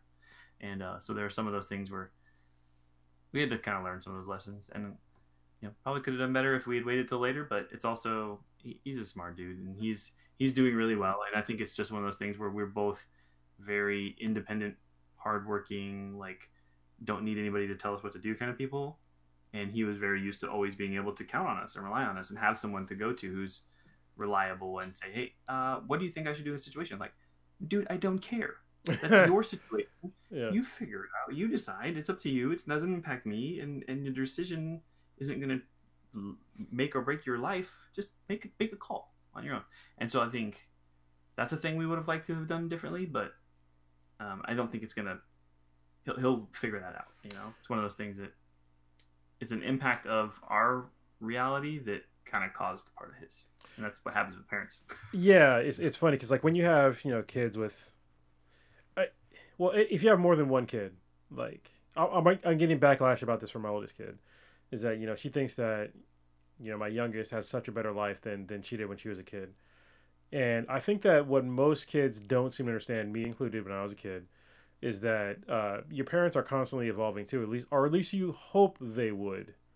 Your parents will evolve. So if I did some, maybe some fucked up shit when she was, when I was raising her, when I was a young man, I'm gonna improve upon that, going forward with her and any subsequent children after her. And I think that most people, they don't really get that. Like, why does the youngest kid, get treated better than I did when I was growing up? But it's like, yeah, you would hope that your parents are better people as they grow, because they should learn from you and the mistakes that they may have made with you, and maybe give them like a little bit of leeway on that. Because it's like, even with my oldest daughter, it's like, I don't treat you the same way that I treated you when you were like 8 years old. Like, you don't see the change that I've made as a father with you, like me and you on a personal level. But when you're young, you might forget some stuff, or just leave it out and be like, oh, well, woe is me. This kid gets treated way better than I did when I was that age. But I mean, if you were that age now, I would treat you, better. So it's like, come on.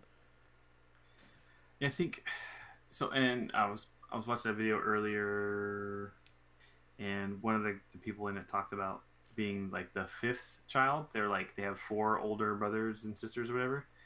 And so at that point, parents are like, I don't give a fuck. You just, whatever. Like, I don't need to get involved in what's going on between your 4 siblings, and like what little bit of involvement I have to do. Like, you can figure this out. But I think that builds a person who is more like self-reliant too, which is like what I always think we should be, right, as people. And I think your first child, most parents would be like super hovery, super protective, super like, I got you, and then they don't have as strong of wings to fly because you held them the whole time. And I think that might be the default situation. And that if you, especially if you don't have close siblings, who then that older sibling then develops the super like leadership skill things where you're supposed to then protect the next one. The distance between ours meant that he was already kind of separated and on his own at that point. But yeah, it's all different depending on ages, and I think it's kind of silly to think that we wouldn't grow also as people. Yeah. It doesn't mean it's good growth. Like total separation from the kids is not good either. If you got to the point where you were literally, like he said, I'm sure it was an exaggeration because it was funny to say like, I'm totally not involved in your progression. Yeah. And that might have been his impression, but that's not the case at all, I'm sure. Yeah. I don't know. Yeah. I think when you become a parent, things they change. You know, I think it changed perspectives. Like, it definitely changed my perspective for, like, the better and worse when I think about my parents. But it's also kind of weird because I don't have either of my parents. Like, it's something I was talking about the other day with my girlfriend. I was just like, it's really weird that I have, like, I'm the only person that I know in my life that on, like, one side of my family, I only have 2 relatives. That's literally it. And they're all younger than me. Like, they're 2 of my cousins, they're younger than me. But everybody else, you know, they have like this whole litany of like family to really lean on. On my mom's side, well, my mom has passed away too, and I have more family on that side. But even with them, what the fuck just happened? You still there? Oh shit! I think this crapped out. So I'm gonna bullshit for a minute, and hopefully his internet comes back up. There we go. All right, I was just bullshitting because everything froze. You there now? Yeah, I can still hear you. Okay, cool. Everything froze. But yeah. Shit. Now I forgot what I was talking about because I was looking at your frozen face. You were limited family, like limited number of relatives that you have, and you said you have a few more on your mom's side. Yeah, I have a few on my mom's side, but I'm not close to. I'm only close to like a couple of them, so it's kind of weird. So like my version of family is like it's mostly like friends, and some family. Like my cousin who's on the podcast, he's like my closest person and my sister. I mean, she's close too because she lives not far away as well. But I didn't grow up with her.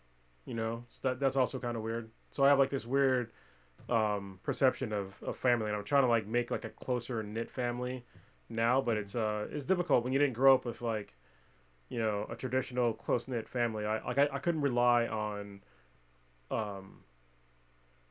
my mom and my dad really that much growing up, so that's kind of weird.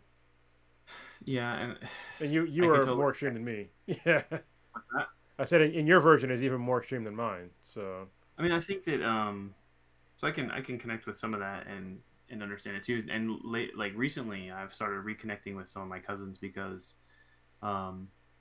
this was a totally like super like really uncomfortable reconnect. So my dad, so all my grandparents are dead. My dad died not too long ago. I got in touch. And so I'm finally back reconnecting with my mom. I had a really, really weird, uncomfortable text message conversation with her today, like to the point where my boss came in to ask, like, hey, have you heard from this guy who's supposed to provide us with power so everything? I was like, I haven't checked on it yet. I just got a text message. I think my mom might be about to kill herself. So could you give me a few minutes? Jesus Christ, man. He's like, yeah, take care of that. I'll be right back. Thanks. So it was enough of a questionable message for me to be like, oh my God, are you okay? What's going on? What's the deal? And so we're getting closer. We definitely had our issues, but like,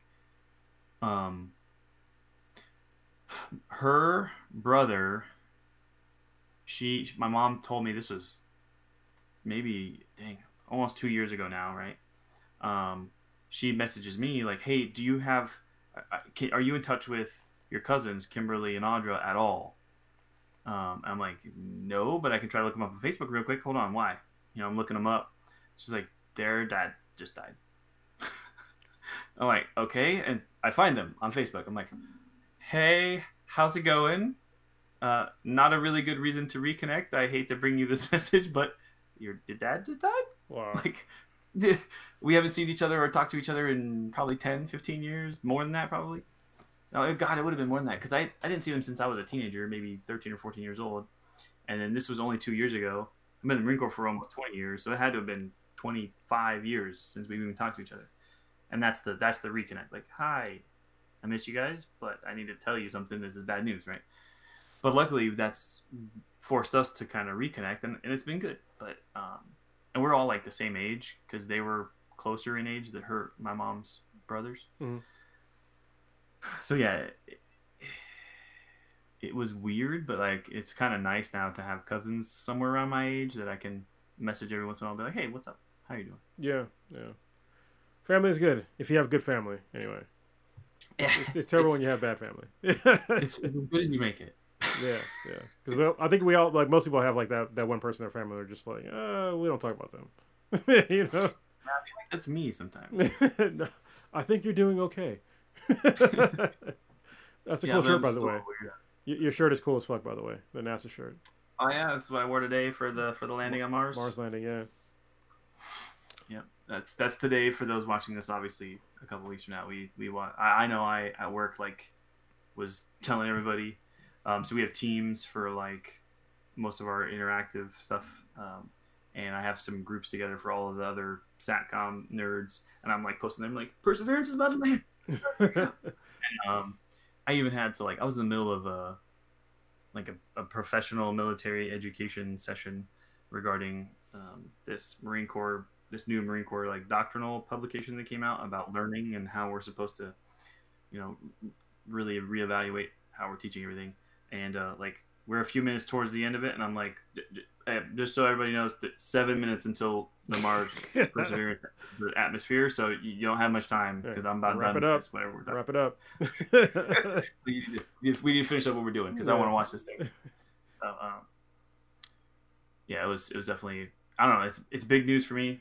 I really dig space stuff, so I was definitely excited. The fact that this thing has two elements. I mean, we're going to Perseverance for a second. 2 elements of the Perseverance stuff that's super huge for me is the sample concepts it's building, so that the Earth return vehicle that's supposed to land out there to send back the samples to Earth so that we can analyze them underneath better scientific systems here on Earth is huge. That's the first time we're gonna do anything like that, and I mean, on some level, scares the crap out of me. Let's bring this stuff back from an alien planet. Yeah, it's not bad. Yeah, you won't know until it gets here. Yeah. And then the second part is the fact that we're gonna fly a drone. Like, we're gonna let it take off and like see how well it flies. It doesn't have sensors. It doesn't have scientific measuring devices or anything like that because they're expensive and we don't know how well it's gonna fly. So I get that, but I'm super stoked about those 2 parts of it. Yeah, SpaceX is some pretty dope shit, and like seeing like us getting to Mars and really expanding upon like all these other places it's fucking amazing. I just wish that we could. It's funny how like it used to be NASA, and now a private company has like really taken over. Like space exploration. It's to me it's fucking sad. Like, it's really sad. I mean, the rover itself is still NASA. Is it really? Like, but they had to take a SpaceX Perseverance rocket. is still NASA's thing. It was built at JPL. It's a 100% NASA project. But most of our current space development stuff is definitely SpaceX. Yeah. Yeah. But it's all good. I mean, Elon Musk. He seems like a okay guy.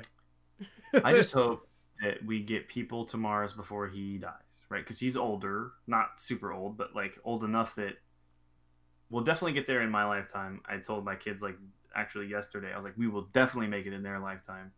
But I would hate for Elon to have done everything that he's done and built everything that he's built and like not see it happen, even if it's not him. Yeah. If he just at least know that it happened, that'd be awesome. Yeah, I think he needs to definitely see the fruits of his labor. So, and it's been significant. I think that even with his like quirkiness, I still like listening to him talk and stuff like that. And I was listening to something to him today about his like requirements of people working at like Tesla and other, things that he owns. And for him, the main thing is like innovation. It's like once you stop innovating and you stop like really thinking, then you should probably think about getting another job. And he said, for him, it's like it doesn't matter if you have a degree in anything. To him, like, he downplays just like me. Like, I don't put a lot of stock in college. It's like as long as you're like pushing forward and trying to innovate, you don't need a degree for that. So I would love to work with Elon. That'd be amazing. Yeah. So anyway, that was a weird way to end, but maybe end. Is there anything else? Any other notes you had that you want to ask me questions about on my thoughts on marriage and why I don't dig it in its current iteration? No, I guess so. I'll end with like it's more like two comments. Actually, I do have a question. What's PPO? Oh, it's like I forget the actual name of it. It's the goddamn. It's a different form of insurance. So basically, if you have a HMO, you can only go to like a certain like hospital group. But I have a PPO, which means I can go to like basically any like hospital or medical group that I want to go to, and I don't need Okay. to have a what do you call it? What the fuck's that shit called? They need to refer Your you. call. I don't need referrals. Perfect example. I started to get cauliflower ear from doing jujitsu, and I went to my Yeah. doctor, and I was like, "Hey, my girlfriend has like cauliflower ear. Can you please fix this?" And he looked at it and he was like, "I can fix it, but you're probably better off just getting plastic surgery done." And so he's like, "Just find one, and you're good. You have a PPO. You're fine." So I did it, and it was Okay, lower no cost. gotcha. For some reason, I was thinking it was more connected to something like an HR department or something like that. Someone who manages your stuff because of the way the context that we're in. That's why I was like confused for a second, but that makes more sense. Yeah, sorry. Yeah, I guess it would be confusing if you're in the military because you got I know. TRICARE and you got the regular military shit. So Yeah. yeah. Um. So then I guess I would say, so at some point we mentioned like marriage basically gets the government involved in your relationship, and my kind of default position is whenever the government gets involved in anything, it turns to crap anyways. So I totally get how you could see that that would be a problem with it. Yeah. And I think that it's a matter of perspective in how you're looking at it. Because while mine falls into that category because the government is tied to it, I think that we both kind of look at it as a different thing. It's that social contract that you already have between me and my wife, and I don't see that there's a difference probably in what I perceive to be the relationship that you've established between you and your girlfriend, as you call it. But I know the time you've spent, and I see the way that you talk about it and how you treat that relationship, and the amount of work and things that you guys have done. I I don't see that the social contract part of it, the agreement and the relationship that you've established between each other, as drastically different. I just think of it as a difference between how it's managed or how it's recognized by some organizational entity that seems to govern our lives, probably far more than it should.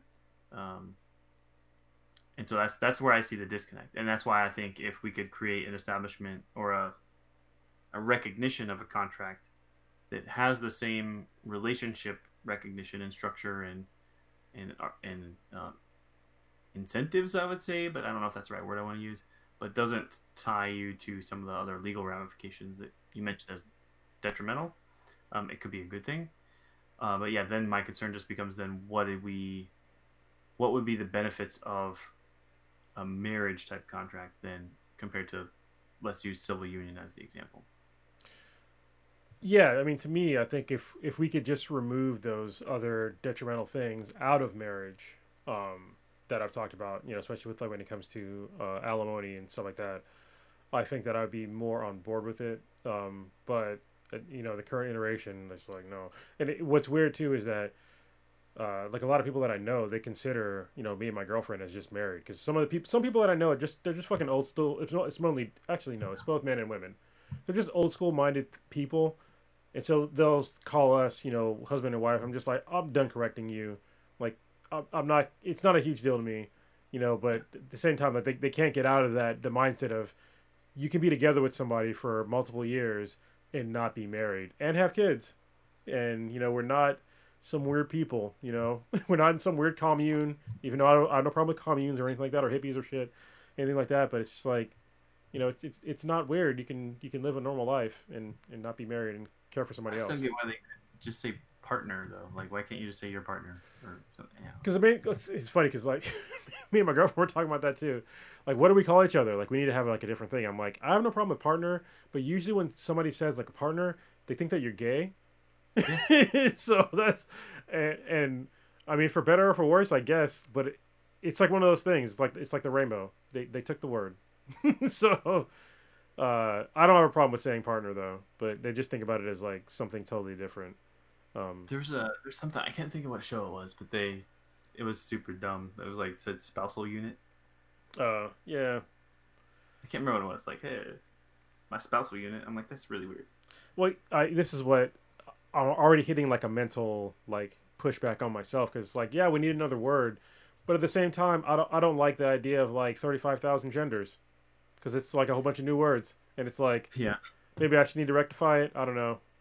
The so I told you, she had to go through some like training to make sure she's prepared to teach this sex ed information that the state of California says she has to teach these fifth graders, boys and girls all together in the class at the same time, learning about each other's parts, right? So like, opening slide for the brief has the name of all of the like doctors that are educational specialists or I don't know, maybe also health specialists that were a part of creating this presentation. Every single one of them had like what their preferred pronouns were. Like he, her, and like yeah. Every one of them had that afterwards. And my wife, even like, she's like, do I need to start putting that on a thing? Is that like a thing like I have to do? Am I required to tell people this? Is like, if you don't care, then don't worry about it. But it's that people are concerned and want to make sure that they make people feel comfortable. But like, I feel like it's being done in the other direction where if you're a person who needs to be addressed specifically, then let us know. But if you don't care, then shouldn't need to put it out there. But I think there's also people who are saying if all of us just put it there, then it doesn't make it unique or special or uncomfortable for those people who do want to be addressed specifically. When they put that in there, you'd be like, oh, you're someone who needs to have it specifically addressed, huh? Yeah, so when it comes to like the new added pronouns and stuff like that, when I get to something that is beyond him and her, I'm probably just gonna call you by your name. And it's not out of disrespect. It's that there's only so many things that I'm going to remember. So unless we become close friends, you will just be your name to me for basically forever. Because if I remember your name, to me that's enough. But if I have to remember a whole bunch of other extra shit that I'm really, to be honest with you, I don't want to sound disrespectful, but shit that I'm not interested in, like I don't understand why I can't just call you by your name. I think that's respectful enough. And also the whole thing about the whole respect thing. I think that people they seem to have forgotten like what the word respect really means. In English, it means admiration. It means to admire somebody. And so when people are demanding respect by somebody that I don't know who they are, I cannot possibly respect you if I don't know you on a personal level because you could be a piece of shit. The fact that you're gay or some other pronoun doesn't even occur to me. I don't know you as a person to know if you are worthy of my respect. So on a human level, your deeds will show me if you're worthy of my respect. I will still consider you, I still want you to have all the rights as a human being. I don't want to belittle you at all. But also, I'm not going to respect a stranger. So you shouldn't respect me either as a stranger. What you're saying too, and framing it maybe another way, is that you respect them as a human being. You respect them as a person, as an individual. But I don't have to respect you as who you are, because I don't know who you are. Yeah.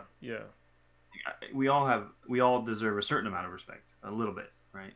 Just because you're a person and you deserve a certain amount of respect in that sense, like we talked about, like maybe right at least the bottom level of Maslow's hierarchy of needs. You deserve that. Yeah, like and it's not a very high standard. I mean, because I know a lot of pieces of shit.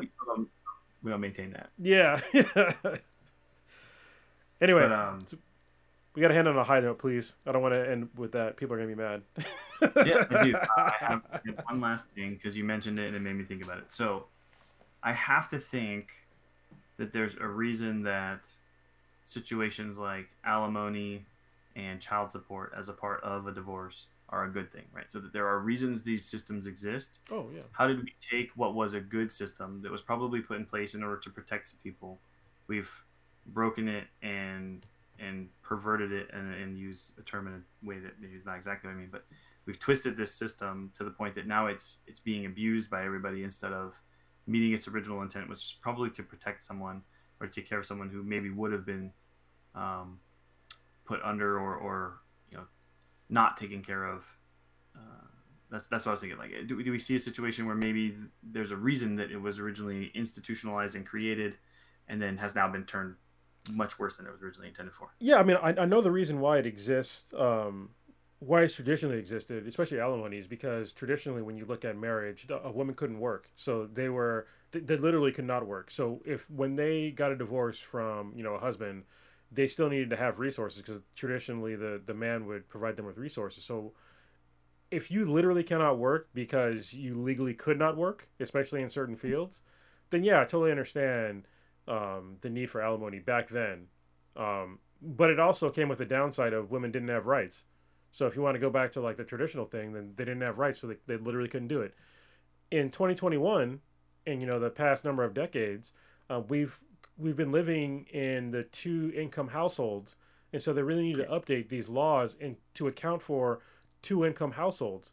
Like, just because, especially when we have these alimony cases where people that literally had no bearing on helping the top earner earn more money, but yet they're entitled to their money when they still have a job themselves. Like, I don't understand. There's a huge disconnect there with that. Like, how are you entitled to this money when there's nothing stopping you from working? You likely were working anyway, but you're still entitled to somebody else's labor for potentially the rest of your life. That's insane to me. Yeah, and as soon as you said it, I like rolled my eyes and I realized I was like, ugh. As soon as the word entitled is used, like I start losing my shit because like no one is entitled to anything other than like those basic things we talked about. Like I don't know anybody anything else. They don't know me anything other than like basic civil recognition of each other. Like I don't know, the way I always put it is like I shouldn't, and this is like the state of man thing. If you're put on an island, those discussions, right, the mental thoughts, like if we're walking down some city street, we don't expect someone to just stab us. Like it shouldn't happen. That's the amount of that's how much we owe each other. like that you are civil and that you act appropriately with each other. We don't owe you to be given anything. So to feel entitled to like someone else's pay and someone else's work and someone else's labor, like you said, no, in no case is that true.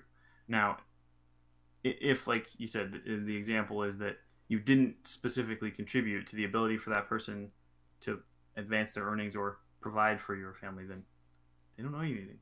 But I wrote it down as like, because as you described it, like, so the woman was not allowed to work, so wasn't able to have her own income.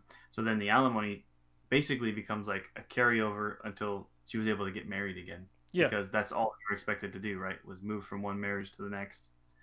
And yeah, so that's definitely not the system we're operating in. No, not at all. I mean, women can work. If you want to get into the whole the gender pay gap, that's a whole different conversation. It's a problem. Yeah, it is a problem, but it's also, I think that most people they don't understand that part of it isn't necessarily just because men make more money. It's also like what men go into for jobs and what women go into as jobs, and I think that most people they don't take that into account. Like when I can ask 50 women on the street, "Hey, are you want to work on computers for a living?" And if one of them said yes, I'd be fucking surprised. And that's not being sexist at all. It's like, it's not an interesting field for, first of all, most people, and second of all, a lot of women. It's not interesting. At the same time, I don't want to be a fucking nurse, Yeah, I would. Yeah, you said 1 in 50. I would bet like 1 in 20, maybe you might find one. I think 50 might be doing a good job exaggerating, but like, it's still like it. Yeah, it's about the fields that are chosen. So then the numbers have to be done internal to a specific field by comparison for gender, and then I think then we could start looking at it and analyzing and saying, are there certain fields maybe that are still doing some pay differences that they shouldn't be doing? And to be clear, I would love to have more women. I'd love to have more women and more minorities in the IT field, but it's also like it's hard to convince somebody to just type shit all day.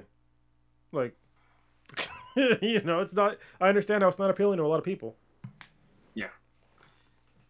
or 10 meetings Yeah. all day. Yeah, and listen to some dumbass managers that you know are less intelligent than you, but you got to listen to them anyway. Yeah.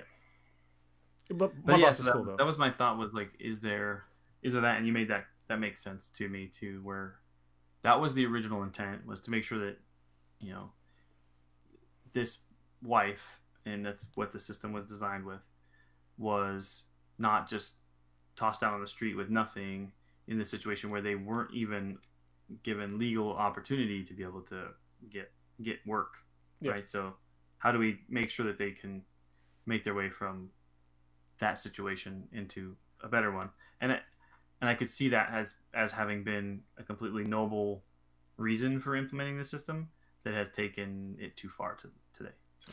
Yeah, it can't apply. It can't continue to apply and expect the marriage numbers to stay the same. I mean, like, it's been plummeting. The marriage rate has been plummeting, and the divorce rate has been going up as well. But yeah, I mean, we got to fix it. So maybe me and you can do it. I mean, honestly, if we can get a bill at least like put on the table, I'd be very happy. Even if it didn't pass, I'd just be happy that it was fucking written and that somebody at least draws attention, because pretty much there's very few bills that get written, as far as I know, that get written and passed the first time somebody sees it. It takes somebody to actually put it up there so other folks can see that, hey, this is really an issue. You know? Yeah. So I mean, to get it to really work, so this might be something, those watching, let us know if you'd be willing to help out too. Most likely what we would need to do is also go with it, right? So we would be there at the state legislature on the day that it's to be done and be a part of that panel to talk about it, right? So we'd have to prepare and talk. I'd go. Yeah. Well, as long as COVID's done, I'll go. That's what we Yeah. It's going to be ready right till probably October, November. So I'm hoping we would be able to, but because I'm still hoping to travel this summer. So Yeah. Well, then we could do like a whole podcast on how to write a bill. yeah, and That'd that could be uh, something that can happen before. Maybe that'd be an early one after the season gap. But Yeah. I'm still going to need to do some research on that one. I've done it once. It's been a while, and it wasn't in California, so I'd have to research California's specific process. But Cool. All right. I think this went a lot better than I thought it was gonna go. So I'm glad. worked out. We tangented to some stuff, but I think we managed to bring it back in a couple times. Yeah, we brought it back. And maybe we'll have like ongoing consequences for this. So we'll see. Okay. All right. Thank you very much for listening to me be negative for an hour. Oh, I'm sorry, almost 2 hours. But yeah. But it's a conversation that need to be had, so it's important. Yeah. All right. I look forward to your next topic on the next podcast, man. Yeah, I'm excited. I have an idea, so Awesome. we'll see. Now I gotta think about another one for the 2 weeks from now. Okay. Yeah. Figure it out. I got a list too, so I'll send it over. I'll make sure you check it out. Okay. Cool. Thanks, man. Yeah, check it out. Later.